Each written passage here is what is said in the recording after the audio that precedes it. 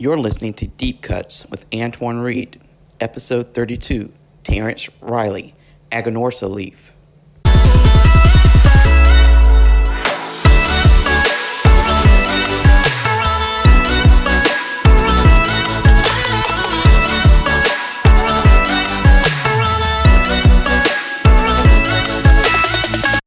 How are you, sir? I'm good. How are you? Good. I'm going to change the angle here. It's a little dark. There we go. Ugh. Ah. So how are things on your end? Oh, just living the dream. Yourself? Doing pretty good. You know, getting used to this working from home situation. So, just adapting, I guess, at this point. So, Where are you based again? So I'm in North Carolina. Oh, yeah. So it's not as bad there. You know, it's not like being up north as much where I hear it's like nobody leaves their house except, they're like trolls, I guess, now. Yeah, I mean, most everybody's kind of stayed. We have a stay-at-home order for the most part. I think it runs out on Friday. So most people here have kind of stuck to it for the most part. Sure. You know, I go out in the afternoons for a walk around the neighborhood, and it's pretty quiet, but there's still people out. But it's been okay. You know, it's a new normal, as I call it. Yeah. And in Miami, they're still, they haven't set a date to lift things, but the rest of outside of Broward, Palm Beach, and Dade County, you can basically start going out again. They lighten things up a little bit. Have you been able to go to the office any and get work done? I've been going to the office every day, so we have a crew there, and the guys out packing all wear masks and everything, so keeping distance. But yeah, thank God. We've been shipping and working every day, and there's business, so that's good. Yeah. Well, that's good to hear. I know, yeah. And I know it's been tricky for a lot of companies to kind of pivot and get used to, like I said, new conditions and all. But it sounds like you all have adapted a little bit and moved forward.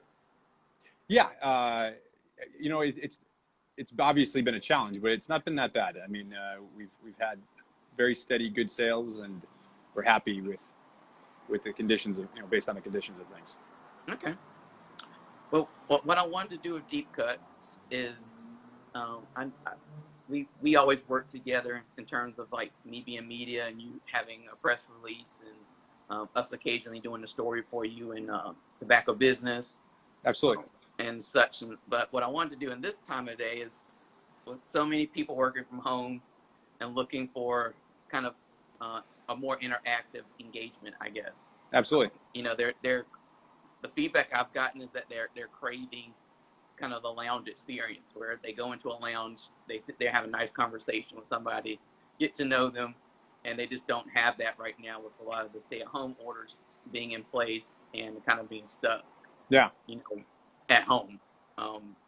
So what I wanted to do is kind of get, like I said, bring to life your story and the Aganorsa story, and to share that with people in the hopes that, for if they've not tried the Aganorsa brand, and if they don't know you, then hopefully after this they'll have like a nice introduction, and that once all of this kind of clears up a little bit and we're able to get back to some type of normal, when they see an Aganorsa cigar in a humidor, then all of a sudden they will feel a little bit more connected to it, may be willing to try it if they haven't already. I like the way you think. And so I think with you, it'd be a good thing just to start at, how did you get into the industry? So, despite looking and basically being a gringo, I have family that's in the cigar business. My uncle is Manuel Quesada, and part of my family goes back to Spain through Cuba. And when they left, Cuba, like everybody else did after donating all their property to Castro, they reset up in the Dominican Republic. But my father, he grew up in Miami, and he was never involved in the business. He married my mother, who was from Massachusetts. I grew up in Massachusetts. And then when I was younger, I spent the summer in the factory. I was like, I'll go down to the Dominican Republic, visit some family, and have a good time down there. And I didn't even smoke cigars or anything like that at the time. I was pretty young. And so I spent the summer down there, but it was really, an eye-opener. Like the reason we're all in this business is that the camaraderie, how much time and effort goes into making cigars. And then I would go over my uncle's on Sunday, and we would play cards and have a couple of adult beverages and smoke cigars. And so I was kind of like, wow, this is really something special. And then a few years later, I was able to go to work for him for full time, and I worked with him for about 10 years. And then about 3 years ago now, or in December, 3 years, I joined Aganorsa, at the time called Casa Fernandez, and they brought me on to kind of better define the brand than it was. It was really kind of, they had cigars and they made cigars for other people, but nobody really connected the different brands that they made that we made for ourselves. And outside the industry, we really weren't well known. And so my job is to kind of preach the gospel and kind of not only reach out to our retail partners and consumers and work with them, but also to give them a better understanding of what type of company we are. And you mentioned working with Manuel Quesada, of course, who's I actually did the field tour during Pro Cigar this year. Oh, nice. They do a great job. Yeah, so I got to sit there, and then he did the nice little blending seminar. So what did you kind of learn from him about the tobacco industry in particular? God, quite a bit. I mean, I was really blessed to work with him and my cousins. He's been in the business his whole life, and he knows so much. And then not only he was in the business, but his father's in the business, and his father's going back quite a way. And just so many things. I mean, about tobacco itself, but also about the relationships. He introduced me to people like Daniel Nunez, Benji Menendez, the Plasencia family, and so many, and that's just a few. And I was able to build relationships with those people and learn from them. And those guys have been in the game a long time, so they've probably forgotten more than I will ever know. And so just between the knowledge of tobacco, the relationships, the nature of the business, it's a gentleman's business. A lot of deals are done with handshakes, and it's a small business, and so if you ever don't stand by your word, it's a small business. People are going to know that, and that you're kind of going to ruin your reputation. So I can't say enough good things. When you made the move to Casa Fernandez, and now it's known as Aganorsa Leaf, I mean, what was your initial thoughts? What did you kind of see as your biggest challenge that you need to get over? So it was basically the fact that people didn't understand the brand or were aware of it. And the best cigar you've never heard of is one you don't smoke. So I always say the brands that have long-term loyalty are the ones where people understand what the brand is about. The cigar is obviously very important, and I didn't need to do anything there. In fact, if I had to, I wouldn't have joined the company, because that's not my area of expertise. I can't tell them how to run a factory better or to blend differently or anything else. And none of that needed to be really adjusted. Everybody liked the blends. They thought they were really incredible. But they just didn't know how to present themselves as well as they could. And so that was my role, is to come in and to, most companies are kind of define themselves in one of three ways. And this is a crude definition, and nobody's all of one. But basically, people it's either brand cult of personality, where there's something about the owner's charisma and personality is very closely linked with the brand. And then there's companies that are more lifestyle based.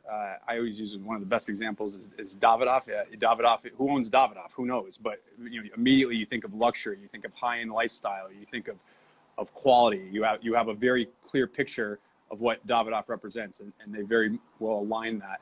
And then you have product-based companies where it's something particularly about the product itself that separates the company. And that's, for us, it's our tobacco. The tobacco we grow, we're one of the largest growers in Nicaragua, and companies, from Drew Estate, the good people at Altadis, J.C. Newman, so many people buy our tobacco. And then also we make cigars for ourselves and for other people. And that tobacco it comes from two seeds in two regions, Corojo 99 and Criollo 98, primarily from Jalapa and Esteli, a little bit from Condega as well.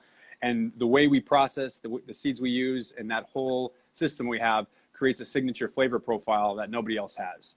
And that's what makes it special. And so it was a matter of getting that story and information out to people so that they understood when you buy Aganorsa, this is what you're buying.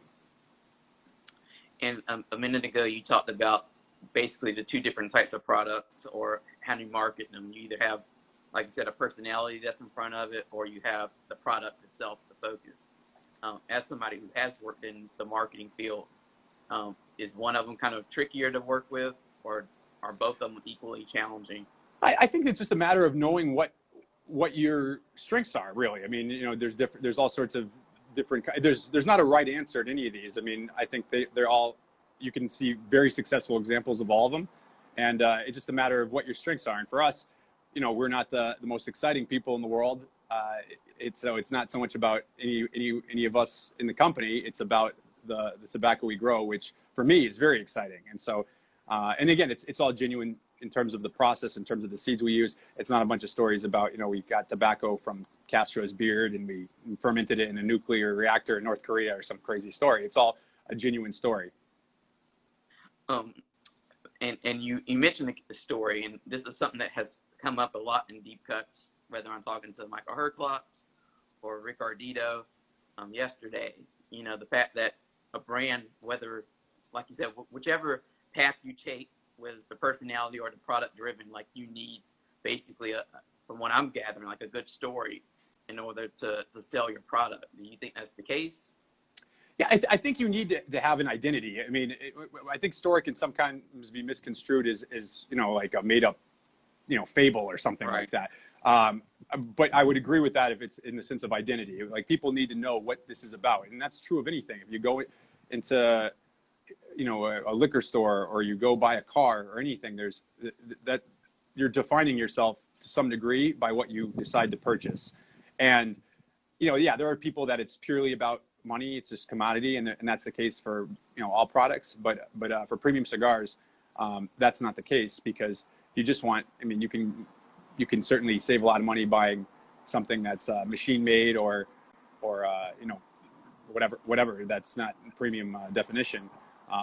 So people that are buying premium cigars, for the most part, are buying something beyond simply the tobacco. They're buying into a belief system, into a style, into something that represents them. I always joke that if you take a guy's cigar and you take the band off, and it's his favorite cigar in the world, and he loves it, and he smokes it every day, and you put a Hillary Clinton 2020 band on it, he may like it less, or he may like it more, but he's gonna feel differently about it.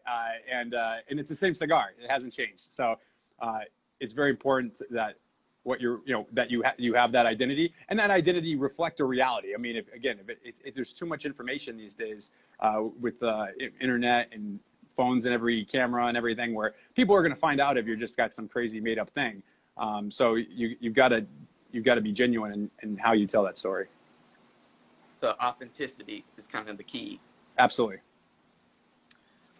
When it comes to marketing a product like a premium cigar, and you've kind of talked about this, but like, there's so many companies, I think, who are kind of struggling with the idea, because I think we're seeing a shift in the industry right now, especially with all the legislation or regulation stuff going on, where, a couple of years ago, the whole focus was new products every year, new products to keep you Sure. busy. And now the shift is more focused, I think, maybe on experience, because that will never change. But the fact that you can't have a new product out, it seems like it is changing. So where do you think the focus for you, with being a marketer and being in the middle of all this, where is that focus?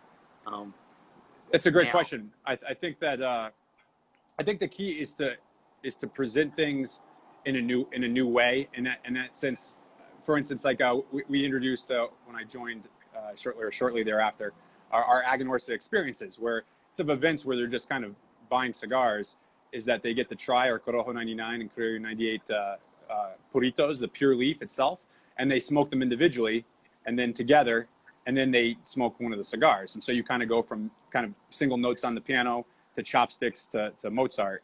And that, there's guys that have been smoking their whole lives, basically, or their adult lives, and they'll say things like, "Oh, I've never done this before. I've never experienced this." And it allows them to see how we create that flavor profile rather than just tell them. And so and we don't get into like, oh, chocolate cream pie and all this stuff. I mean, we're like, okay, our Corojo 99 is going to make you salivate, and it's going to give you some spice on the retrohalon on the tip of the tongue. There's a lingering sweetness, and people taste that. It's not a bunch of crazy marketing terms. And so when they do that, it's like the light goes off, and they say, okay, now I recognize that taste. And when they taste the cigar, they're picking that up in a way that they hadn't before. So that completely changed. It's the same cigar, but now we've completely changed their experience on it.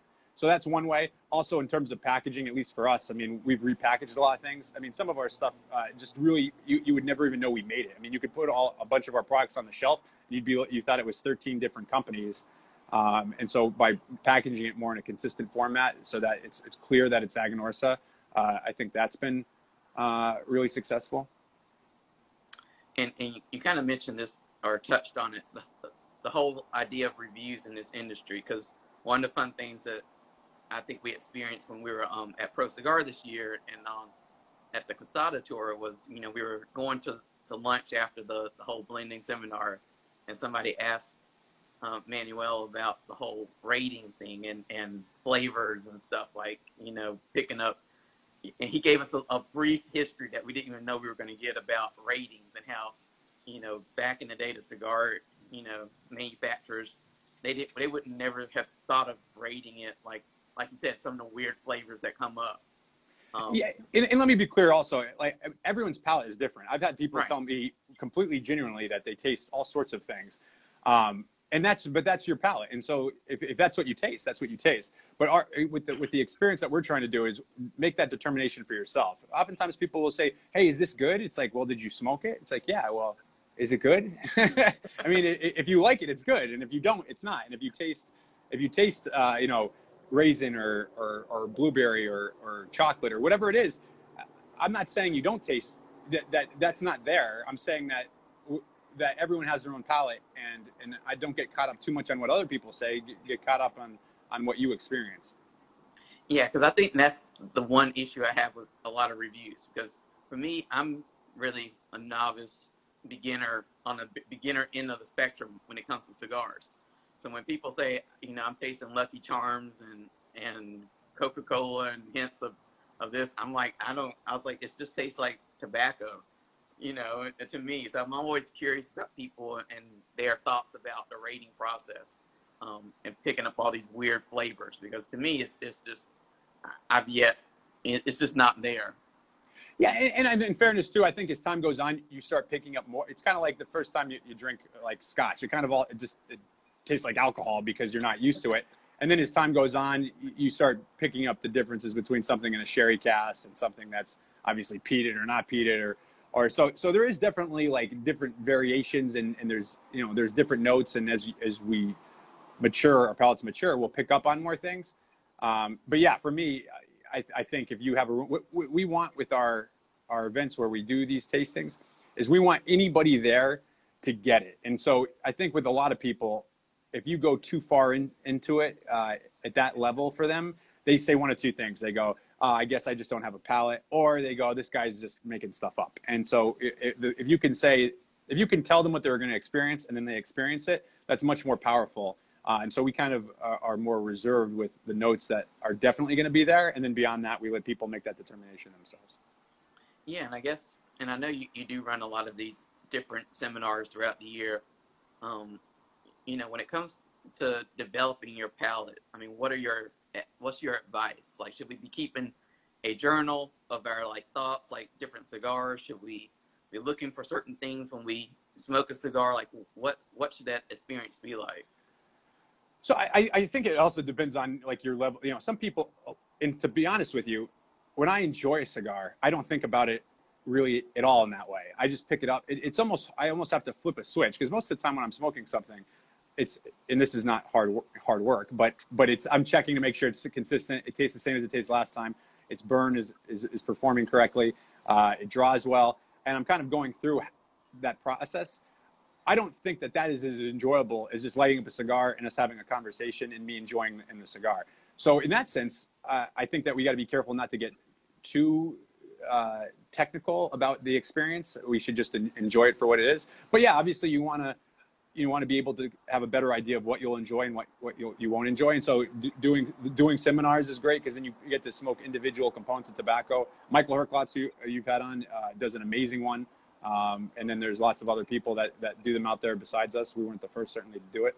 And then just kind of paying attention from like, factories of origin, like, oh, that factory makes this. Okay, well, I like this other product from their factory. Wrappers, regions, things like that. I think you just have to be careful. What happens is people start saying, I don't like Connecticut. I don't like XYZ tobacco. And they get kind of stuck in their head and they lose out because, well, yeah, that seed grown in this region, in this country, is going to be a little bit different, obviously, than grown in another region in another country. So you always want to keep open-minded, but at the same time, try to learn as much as you can. When you speak to retailers who are looking, because retailers have a very tough job of, they have a limited amount of space and they have to decide what to bring into that space, that humidor, so that's going to sell and connect with their customers. So what kind of questions do they have for you as, being on the manufacturing side?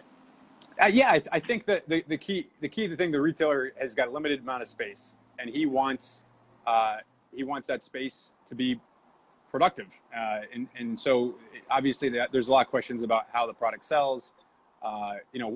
They have products in their store or styles of products, whether it's certain ring gauges or certain countries of origin or certain blend profiles that are successful for them. So they'll ask questions about that. And then also a big thing in this industry, which is still nice. It's kind of one of the last ones that I like. This, a lot of it is individual relationship. A lot of it is that, can I trust this person? Is this a person that if there is a problem, and there's always a problem at some point, in long enough to be, this is the cigar industry, and so many people are involved that have to do their job right. At some point, there's going to be some sort of issue. Is this person going to take care of me? Is this person going to, or they're going to leave me out to dry? And so I'd say the two big questions, with the second one being the more important, is will this product sell for me, and can I trust this person? So on the topic of relationships, how, as a manufacturer, how do you maintain a relationship with so many different retailers at one time to make them feel like they're not kind of lost or disaligned in that sales sheet? Well, technology has made this significantly easier. God bless the sales reps back in the day, driving around with maps and pay phones and quarter rolls. And I don't know how those guys did it. Those guys are legends. But for me, there's text messages, there's FaceTime, and now we're seeing a lot of Zoom meetings. There's emails, there's phone calls, and then again, I travel pretty extensively as well. I think what I try to do is I try to let our sales team do most of the selling, and I try to maintain relationships. So I don't want people, when they see my number, being like, "What is this guy?" The only reason he ever calls me is to sell me something. And so a lot of times, and in fact, I would say most of the time, my calls are simply, hey, how you doing? How's the family? How's the product going? What can we do to help? All that kind of thing. And so that's really more of what I'm trying to do, is make sure that those relationships are strong, so that when our sales team does go in there, it's easier for them to put the right product in their store. Is there a certain amount of time you spend each day just kind of touching base with people? Because I know there's all day. Gary, that's right. There's the marketer Gary Vee, who talks about social media a lot. Sure. He says, he's like, people forget that it's social media. So he's like, so you have to spend time being social on it to get anything out of it. I saw Gary Vee actually a couple of years ago, and I follow him, and he's definitely had a big impact on my strategies and things like that, and my philosophy. Because again, I think what the biggest mistake a lot of people make is what they're trying to get likes, and they're trying to get people. The purpose of it is to build connection, and that's through dialogue, and that's not just putting a post out and then never answering any questions on it, or just trying to sell people stuff.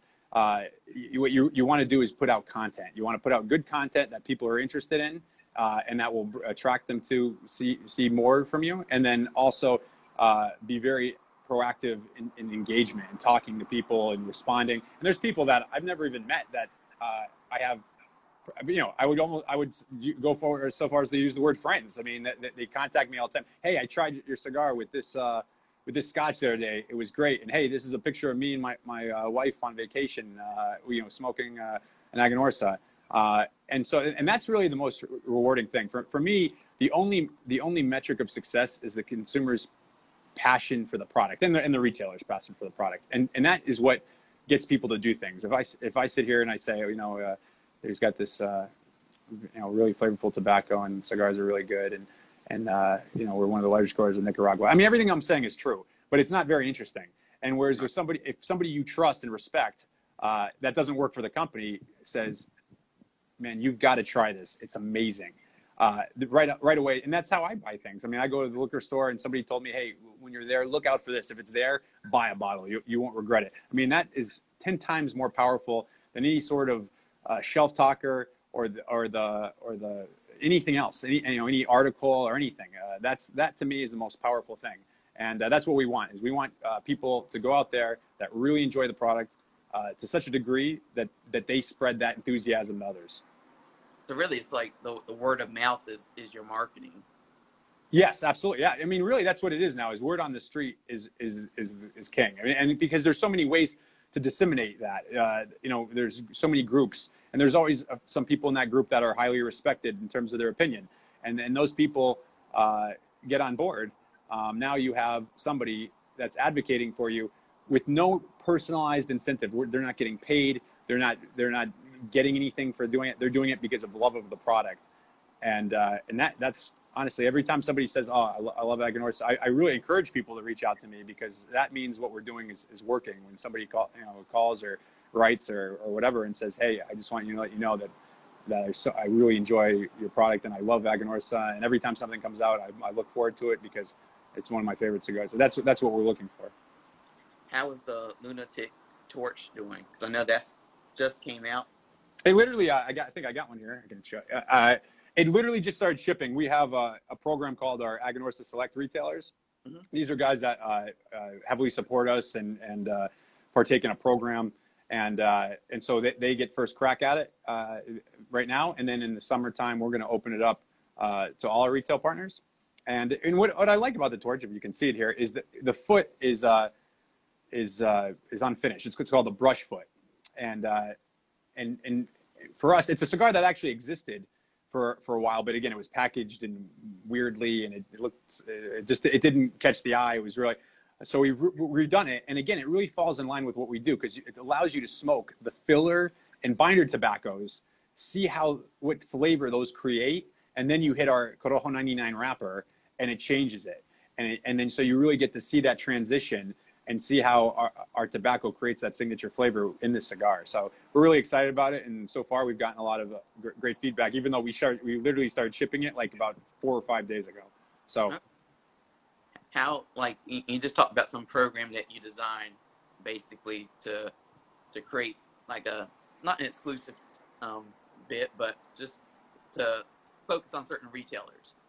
How did you go about designing that program to kind of stimulate kind of interest? I mean, to be honest with you, what we did is we kept it's not an extremely high bar to join because we don't want to, some guys have 20 stores and some guys have one. And so we don't want, you could have a great supporter that has one store where you have 25% of his humidor, but not, not 6 stores where you have 5%, but it ends up being the same amount. So we wanted to make sure it was, available, at least feasible to most retailers who wanted to partake in it, mm-hmm. and so that was one of the key requirements. And then it just there's some incentives to it. If you're getting behind us, you're carrying a lot of our brands, you're using that retail space to place our products. We're going to give you incentives for that, such as again getting the torch a little bit sooner than everybody else. So that's the idea is you don't want to create it so it's so exclusive that like the vast majority of people can't partake in it, but you also want to make sure the people that are involved are rewarded for it. Somebody asked, by the way, it's a brush foot, which is a little different than a shaggy foot. Shaggy foot kind of has the tobacco jutting out all over the place. Just the wrapper is removed from the last ½ inch, and that allows a more consistent burn of the filler and binder when it hits the wrapper, whereas the Shaggy Foot kind of has a whole bunch of tobacco jutting out of it, and it's a little bit messier. When it came time for you when you came into the company, and I know that you all released this big press release saying that we were going to change the name of the company, redo it, like what was that process like to make the switch from Casa Fernandez to everything kind of being branded Aganorsa Leaf? Well, again, we wanted the name to reflect who we are. Casa Fernandez, AJ Fernandez, it causes confusion, and it really didn't reflect who we were. The leaf we grow is what makes us special, so it made more sense to call the company after that. In fairness, I envisioned a more gradual transition for that over a period of time. But to their credit, Dion Giulito from Illusion and Nick Malillo from Foundation talked to Max Fernandez, Eduardo's son, and really pushed to do it, just tear the Band-Aid off and do it quicker, and we did, and that was a smart move. So most of the things that we do that are successful are somebody else's ideas. I basically listen to what people say and then execute the vision. And somebody wants to know, do you still toast the foot like a normal cigar on that cigar that you were showing us? Yeah, you would light it up normally, and again, it's only about a ½ inch, so it's not too long, because the idea is obviously to enjoy the cigar with the wrapper on it, but it gives you about 5 minutes or 10 minutes, depending on how fast you smoke, of just tasting that wrapper and binder and seeing how that's kind of the base profile, and then it hits the wrapper and the change of that. So again, just another way, like we were talking about before, how to experience something different without coming out with all these new things and new blends and everything like that.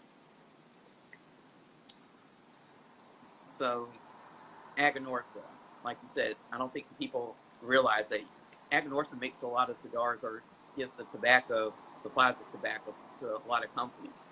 So I don't think people know that, so they may not have smoked the Aganorsa cigar, but they've had Aganorsa tobacco in some way, probably, in one shape or form.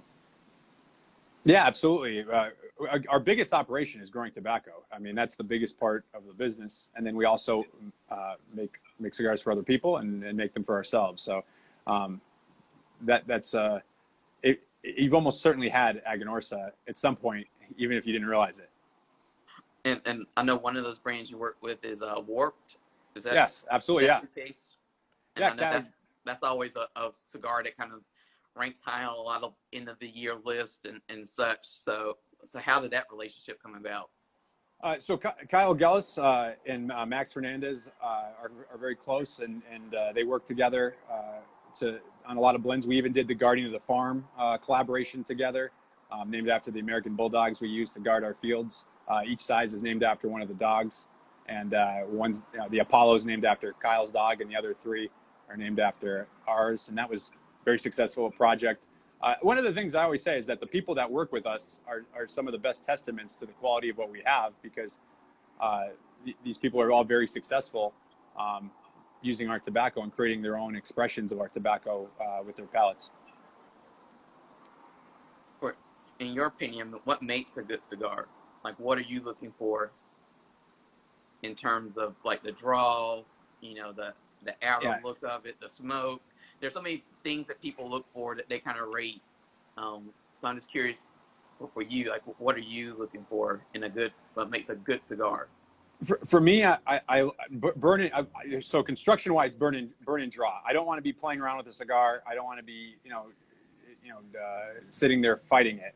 So that's the first 2 qualities, and those are objective qualities, right? It's either burns well or it doesn't. It either draws or it doesn't. In terms of flavor, I tend to like medium body. I like balance. I love our Corojo 99 tobacco. It's got that nice sweetness to it. I don't like tobaccos that dry out your palate.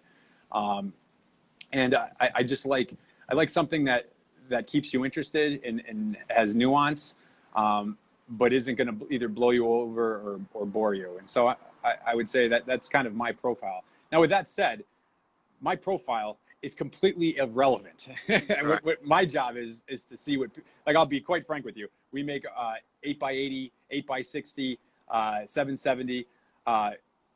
In terms of flavor, because I've smoked everything, because I didn't want to sell anything that I haven't smoked, they're excellent cigars, and we blend to those sizes. It's just not a bunch of extra filler tobaccos in there. But I would never personally smoke that on my own accord. It's just not. But who am I to say, oh, well, we should make this because it's not my style of cigar? Same thing with Lanceros. I love a Lancero. They're delicious.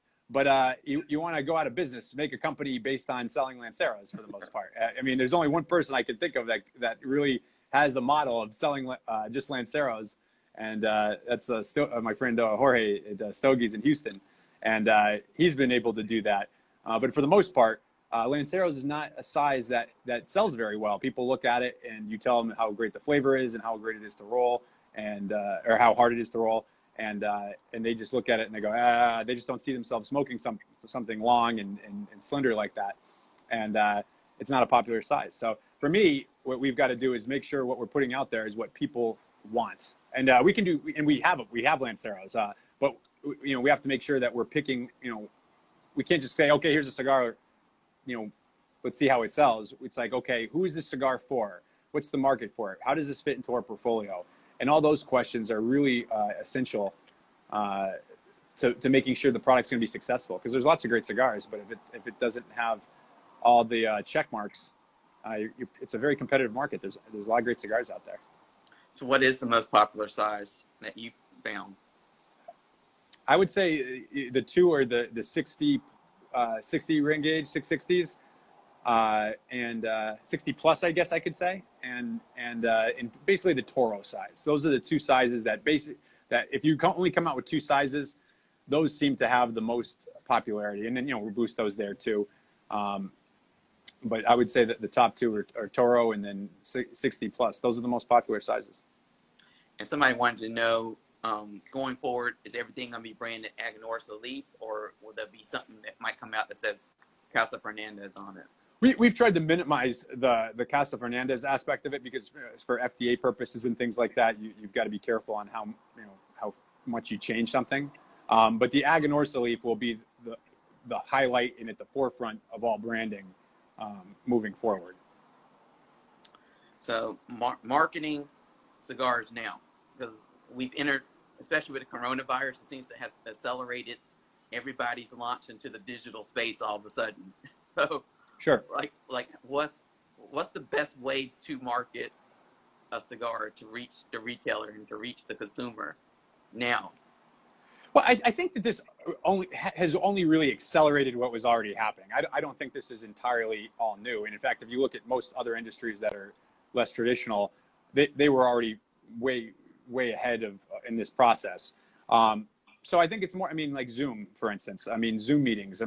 I would say that 90% of retailers didn't know what Zoom was prior to this. And now, heck, a lot of them are doing Zoom meetings. We've been doing virtual Aganorsa experiences where we send the retailer the Fumas, and their customers will buy a pack and get them, and then all online we'll get together and we'll go through it and do the tasting just as we would in person. I can't say I've changed too much in that way because I've been pushing social media pretty heavily for the last couple of years, and try to do as much all the different things. You don't want to be too reliant on any particular avenue. So LinkedIn is great. It's a little bit more professional, obviously, than Facebook. It's getting a little bit more political, but it's less so.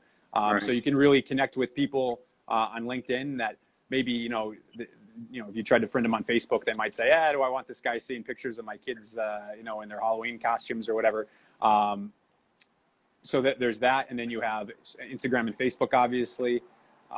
You have Twitter still, and so you try to just utilize all those different tools have various strengths, and you try to utilize them all, because who knows? Facebook tomorrow could say, okay, no more pictures of cigars, and then if all you're doing is Facebook, well, now you got a problem. So right. This has introduced some new tools. Zoom, for instance, I think was not probably viable for the most part prior to this, and now I think it's going to be much more a useful tool. But you just keep looking for things like that, and stay consistent. You can't just do it once. You've been doing these videos every day. That becomes okay, and you get to expect it and you get to look for it. Whereas if it's once every 2 months, it's kind of hard to keep people in the clockwork for that. So I think consistency is really important too. Yeah, and I think it's just adjusting to the times, because I I don't pay as much attention to the analytics for these kind of videos, but I do kind of look, at the end when I'm, hitting that share button. I say, okay, this many people tuned in, so maybe next week I need to scale back a little bit because maybe more people are getting out and they're, getting back to some type of normalcy. Maybe they're not tuning in, so I think you have to adjust basically to whatever's going on in the world. If you stay the same, it's almost like beating your head against a wall. At a certain point, you're going to plateau. So you kind of have to adjust your strategy based on your customers or based on your consumers or viewers or whatever kind of thing you're going after. Absolutely, yeah. You always be looking to see where and again, things are gonna change now. They were already changing, but they're definitely going to change more now. And I think if you put your head in the sand and just wait for things to go back to the way they were, I just don't see a full return to how things were prior to this. I think that some of these people are going to get very used to some of these new technologies that they wouldn't have used, but kind of been forced into it. And once they're used to it, now that they're going to use it. Do you see the cigar industry kind of sticking to some of these digital stuff that they're doing, like the Zoom meetings and the virtual hearths, and see that being sticking around for a while? Or do you think once like things get back to quote unquote normal, they'll go back to the old ways of kind of, whatever, advertising in this magazine, advertising in that magazine, and, in-store events? I think that there'll be some people that as soon as Zoom is no longer a necessity, they're going to go done, and they're going to go to the shop and they're going to sit there in the chair that they've been missing, and so there's some of that, but there's going to be a lot of people that are going to still view this as not only again for their shop, but they've maybe found a group that's from people of all over the country, and they want to be involved in that. They've met new people, and so I don't think it's a matter of either or. I think it's a matter of fully utilizing both. And if you leave one on the table, like I wouldn't just say, okay, I'm going to close up my shop and do Zoom meetings. I mean, that's not going to be effective either. But it's finding that happy medium. I think the biggest question is how do you find the happy medium between going into a retail shop, which is 100 times more the experience than clicking a button online, but it's equally less convenient. You've got to drive somewhere, you've got to park, you've got to go in. You don't know necessarily if they have the product. If they don't, you got to find something else. And so there's on that side, and then on the other side, you're not getting the camaraderie, you're not getting the experience of clicking a button online. And so how do you kind of channel that in between? Well, Zoom and some of these things I think are going to create the possibility of creating that middle ground where you can still enjoy the experience or close to the experience of being in the store. Without necessarily having to. And that's great for a lot of people because if you live in, the middle of nowhere somewhere, maybe your shop is 40 miles away or something like that. And you go out there, but you can't go out there every day or maybe every month even. So if you can, maybe hook up with that retailer through Zoom or whatever, Instagram or Facebook Lives or whatever it is, I think that's good for everybody. So somebody asked, what is your favorite Aganorsa branded cigar? So again, I kind of bounce around a little bit, and a little bit of it is dictated with time. So I smoke a lot of the Guardian of the Farm Rambo. It's a perfect size. It's like a Rothschild size. I love the flavor on it. It's a cigar I can have in the morning. I can have it with coffee. I can have it with a drink at night. So it's a good anytime cigar for me. And it's not too long a smoke. Usually I'm traveling around and, as smoking bans increase, sometimes you can't, I hate leaving a cigar unfinished. So there's that. There's our Buena Cosecha brand, which is really incredible. Our JFR Corojo is a cigar I love. And then obviously the limited stuff like our Supreme Leaf, the Lunatic Torch, but there's an expression in Spanish, no fumes la ganancia. And so if we only have 500 boxes of something, our Aganorsa Leaf Signature, which actually I do have one here, these are limited things. So the more I smoke of them, the less we can send to our retail partners. So I smoke less of those, even though sometimes I may enjoy them more. And somebody else, and the same person wanted to know, what is your favorite non-Aganorsa cigar? Non-Aganorsa. So I love a lot of stuff from the Plasencias. Say I have one is a little bit hard. It really depends on the time. Like the Plasencia Almafuerte, I think is an incredible cigar. I like stuff. I'll give this as just kind of a cop out answer, but I like stuff that's different than what we have, because I'll just smoke our product if I'm looking for that style. Right. So Steve Saka, the Roma Craft stuff. Those are all great cigars. With I know another one I love is up there in Honduras is Aladino. I think those are excellent cigars. So I tend to like good expressions of a different style when I'm not smoking ours. So that's as good as an answer as I can give you. Somebody brought up Supreme Leaf. Now, Supreme Leaf was a cigar that you released at TPE, which I think is the last time I saw you in person. So back in January, it seems so far away.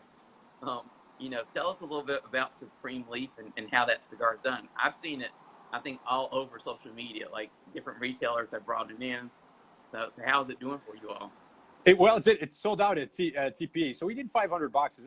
The story with that is there's a gentleman, Brian from Bravada Cigar Club, and he came to me and he said, "Listen, Terrence, I think that you have amazing cigars, but I think you're missing a segment of the market because your packaging is very traditional and very classic, and there's some people that are looking for something a little bit that looks different.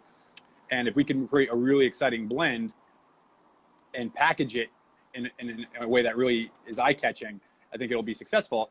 And in fairness to him, he came up with the band design, and he just did it kind of out of the goodness of his heart. He didn't ask anything from me for it, other than to give him credit because it was his idea. And so I said, okay, we'll do that. And with TPE, we did 500 boxes. It's got very vibrant colors. It's different colors. You don't see orange and purple often on a cigar band, but it really came across as elegant and eye-catching in my mind. And so it was a huge success, and we're going to make some more this summer. It uses a Viso wrapper instead of a Seco, and so in terms of aging, in terms of wrapper selection, it takes a little while to get enough. Plus, we have to keep maintaining the wrapper that we use for our regular production. It doesn't make any sense to rob Peter to pay Paul, and so we have to be a little careful on that. So we'll have more coming out this summer, and then that'll be the next batch. But the first 500, they went as fast as, I had to limit. It was almost the opposite problem, is I had people screaming at me that they only got 2 boxes or whatever they got. Whatever they got wasn't enough, and they were upset. So it was a really successful product. Well, what do you kind of attribute that success to? Was it just the design, or was it just the limited nature of it? I think it goes to you got to check all the check marks. One, it's an excellent cigar, so you got to start there. And if you don't have that, then any packaging that's really amazing and the cigar underperforms, it's going to be a disappointing experience. But that said, it definitely got people to look at it. There's so many cigars in a humidor, that cigar sticks out, and so you see that. And I think what most people did is they said, "Oh wow, that's something I got to try." Or maybe it was just too unorthodox for them, but it made them look at Aganorsa, and so then they picked the Aganorsa Signature, which has more classic packaging that was next to it. So I think it just did all the check boxes. It stood out. It was a great cigar, and it looked really, really vibrant and eye-catching. I think that's a great lesson, just to kind of listen to your partners, whether they're retail partners or just consumers, because you came up with, like I said, somebody just brought you this idea, and it turned out to be a great success. Like I said, I've seen it all over social media. So I don't have any good ideas. What I do is I listen to our reps and our retailers and our consumers, and then we do things based on their feedback. Now, again, every idea, you don't say, okay, let's do this, let's do that. But if you hear consistent feedback, or you hear something that really makes sense, they have the eye view that's important. I think in this industry, you get caught up in the fact that, I don't have to buy every single cigar I smoke from us. And, guys in the cigar industry are friendly. They give you their product, and you give them theirs, and you trade off and things like that. So I don't have to walk into a humidor every day and spend my hard-earned money on several cigars. And so you have to take that experience, and because that's the experience of most people, right? It's not my experience. It's everybody else's experience. And so for me, it's important to make sure that I'm putting myself in the retailer's place in terms of the sizes of the boxes, in terms of pricing structures, in terms of all those things, in terms of the consumer, in terms of the sales rep, and kind of take all those things and create something that's going to make as many people happy as possible. You never make everybody happy, but if you make more of the people happy than not, you're going to be okay. Somebody just wanted to know the Casa Fernandez Miami. They said, what will that be called under the Aganorsa Leaf name? It's good. So it's called the Casa Fernandez Aniversario, and so the Aniversario aspect of it will be more emphasized, and we put a seal on it that says Aganorsa Leaf on there. Sometimes we also have to be careful changing anything too much. Like, for instance, our GFR and Lunatic lines, those sold before I got to the company. They were doing well, and there's people that smoke that cigar every day, day in and day out. And so you start changing that stuff too much, the guy gets, it's a different cigar. There's actually a study done by Coco and Sprite. But if Sprite put too much, it's more than 30% of yellow in its packaging, people would complain it tastes too lemony. And so if you change how something looks, people think it's different. And you got to be real careful with that if something is successful and is selling well. So we've tied in some stuff to like JFR and Lunatic, for instance, like in terms of the guarantee sales and stuff like that. But we don't really want to mess with it too much. It's doing well as it is. It's not broke, don't fix it. So we're down to our last few minutes. So what's ahead for Casa Fernandez Aganorsa Leaf, for those who are unfamiliar with the names? What's ahead for you all? So we're looking to continue the path that we're on. We're looking to continue expanding our Aganorsa experience events. We're looking to build new consumers. We're looking to make sure that our products maintain coherency in terms of the different expressions of it. And just it's really not, to me, rocket science. There's thousands of people out there that have never heard of Aganorsa that smoke cigars, and so the opportunity is endless. So rather than continually try to come out with something new and completely, which now, as you mentioned, is a little bit more difficult with the challenges of FDA, is get people who haven't heard of us aware, and the people who have heard of us and enjoy the product, make sure that they know that they're appreciated and that we're working for them, and that we can't do this without them. They're crucial to our success. And what do you kind of hope, in terms of getting back to some type of normalcy in the industry? What are your kind of hopes for the rest of this year? Like, do we need to get back to the trade show in the summer? I know we have a big trade show coming up, PCA. There's lots of questions surrounding that. I don't think too much about stuff I can't control. So if the trade show's going on, we're going to figure out a way to make the trade show successful. If it doesn't go on for whatever reason, then we'll figure something else out. I don't really have too much. I try not to focus too much on those things. I focus on the stuff that I can control, and I sleep a lot better that way. Because a lot less to worry about. Yeah, who knows? Who knows what that if you told me in January that this is what was gonna happen this year, I would have called you nuts. So nobody knows what's gonna happen, and at the end of the day, you just make sure you're in a good position to adjust to whatever life throws at you. And Aganorsa, are you gonna be doing more virtual events this year to kind of keep, like you said, to provide people with ways to kind of engage and interact with you all? Yeah, again, we're going to have to see how much things open up. We want it to be a great supplement. We still believe that in this industry, it's a person-to-person business. We still believe that's true, and we still believe that will primarily be true whenever this is done for.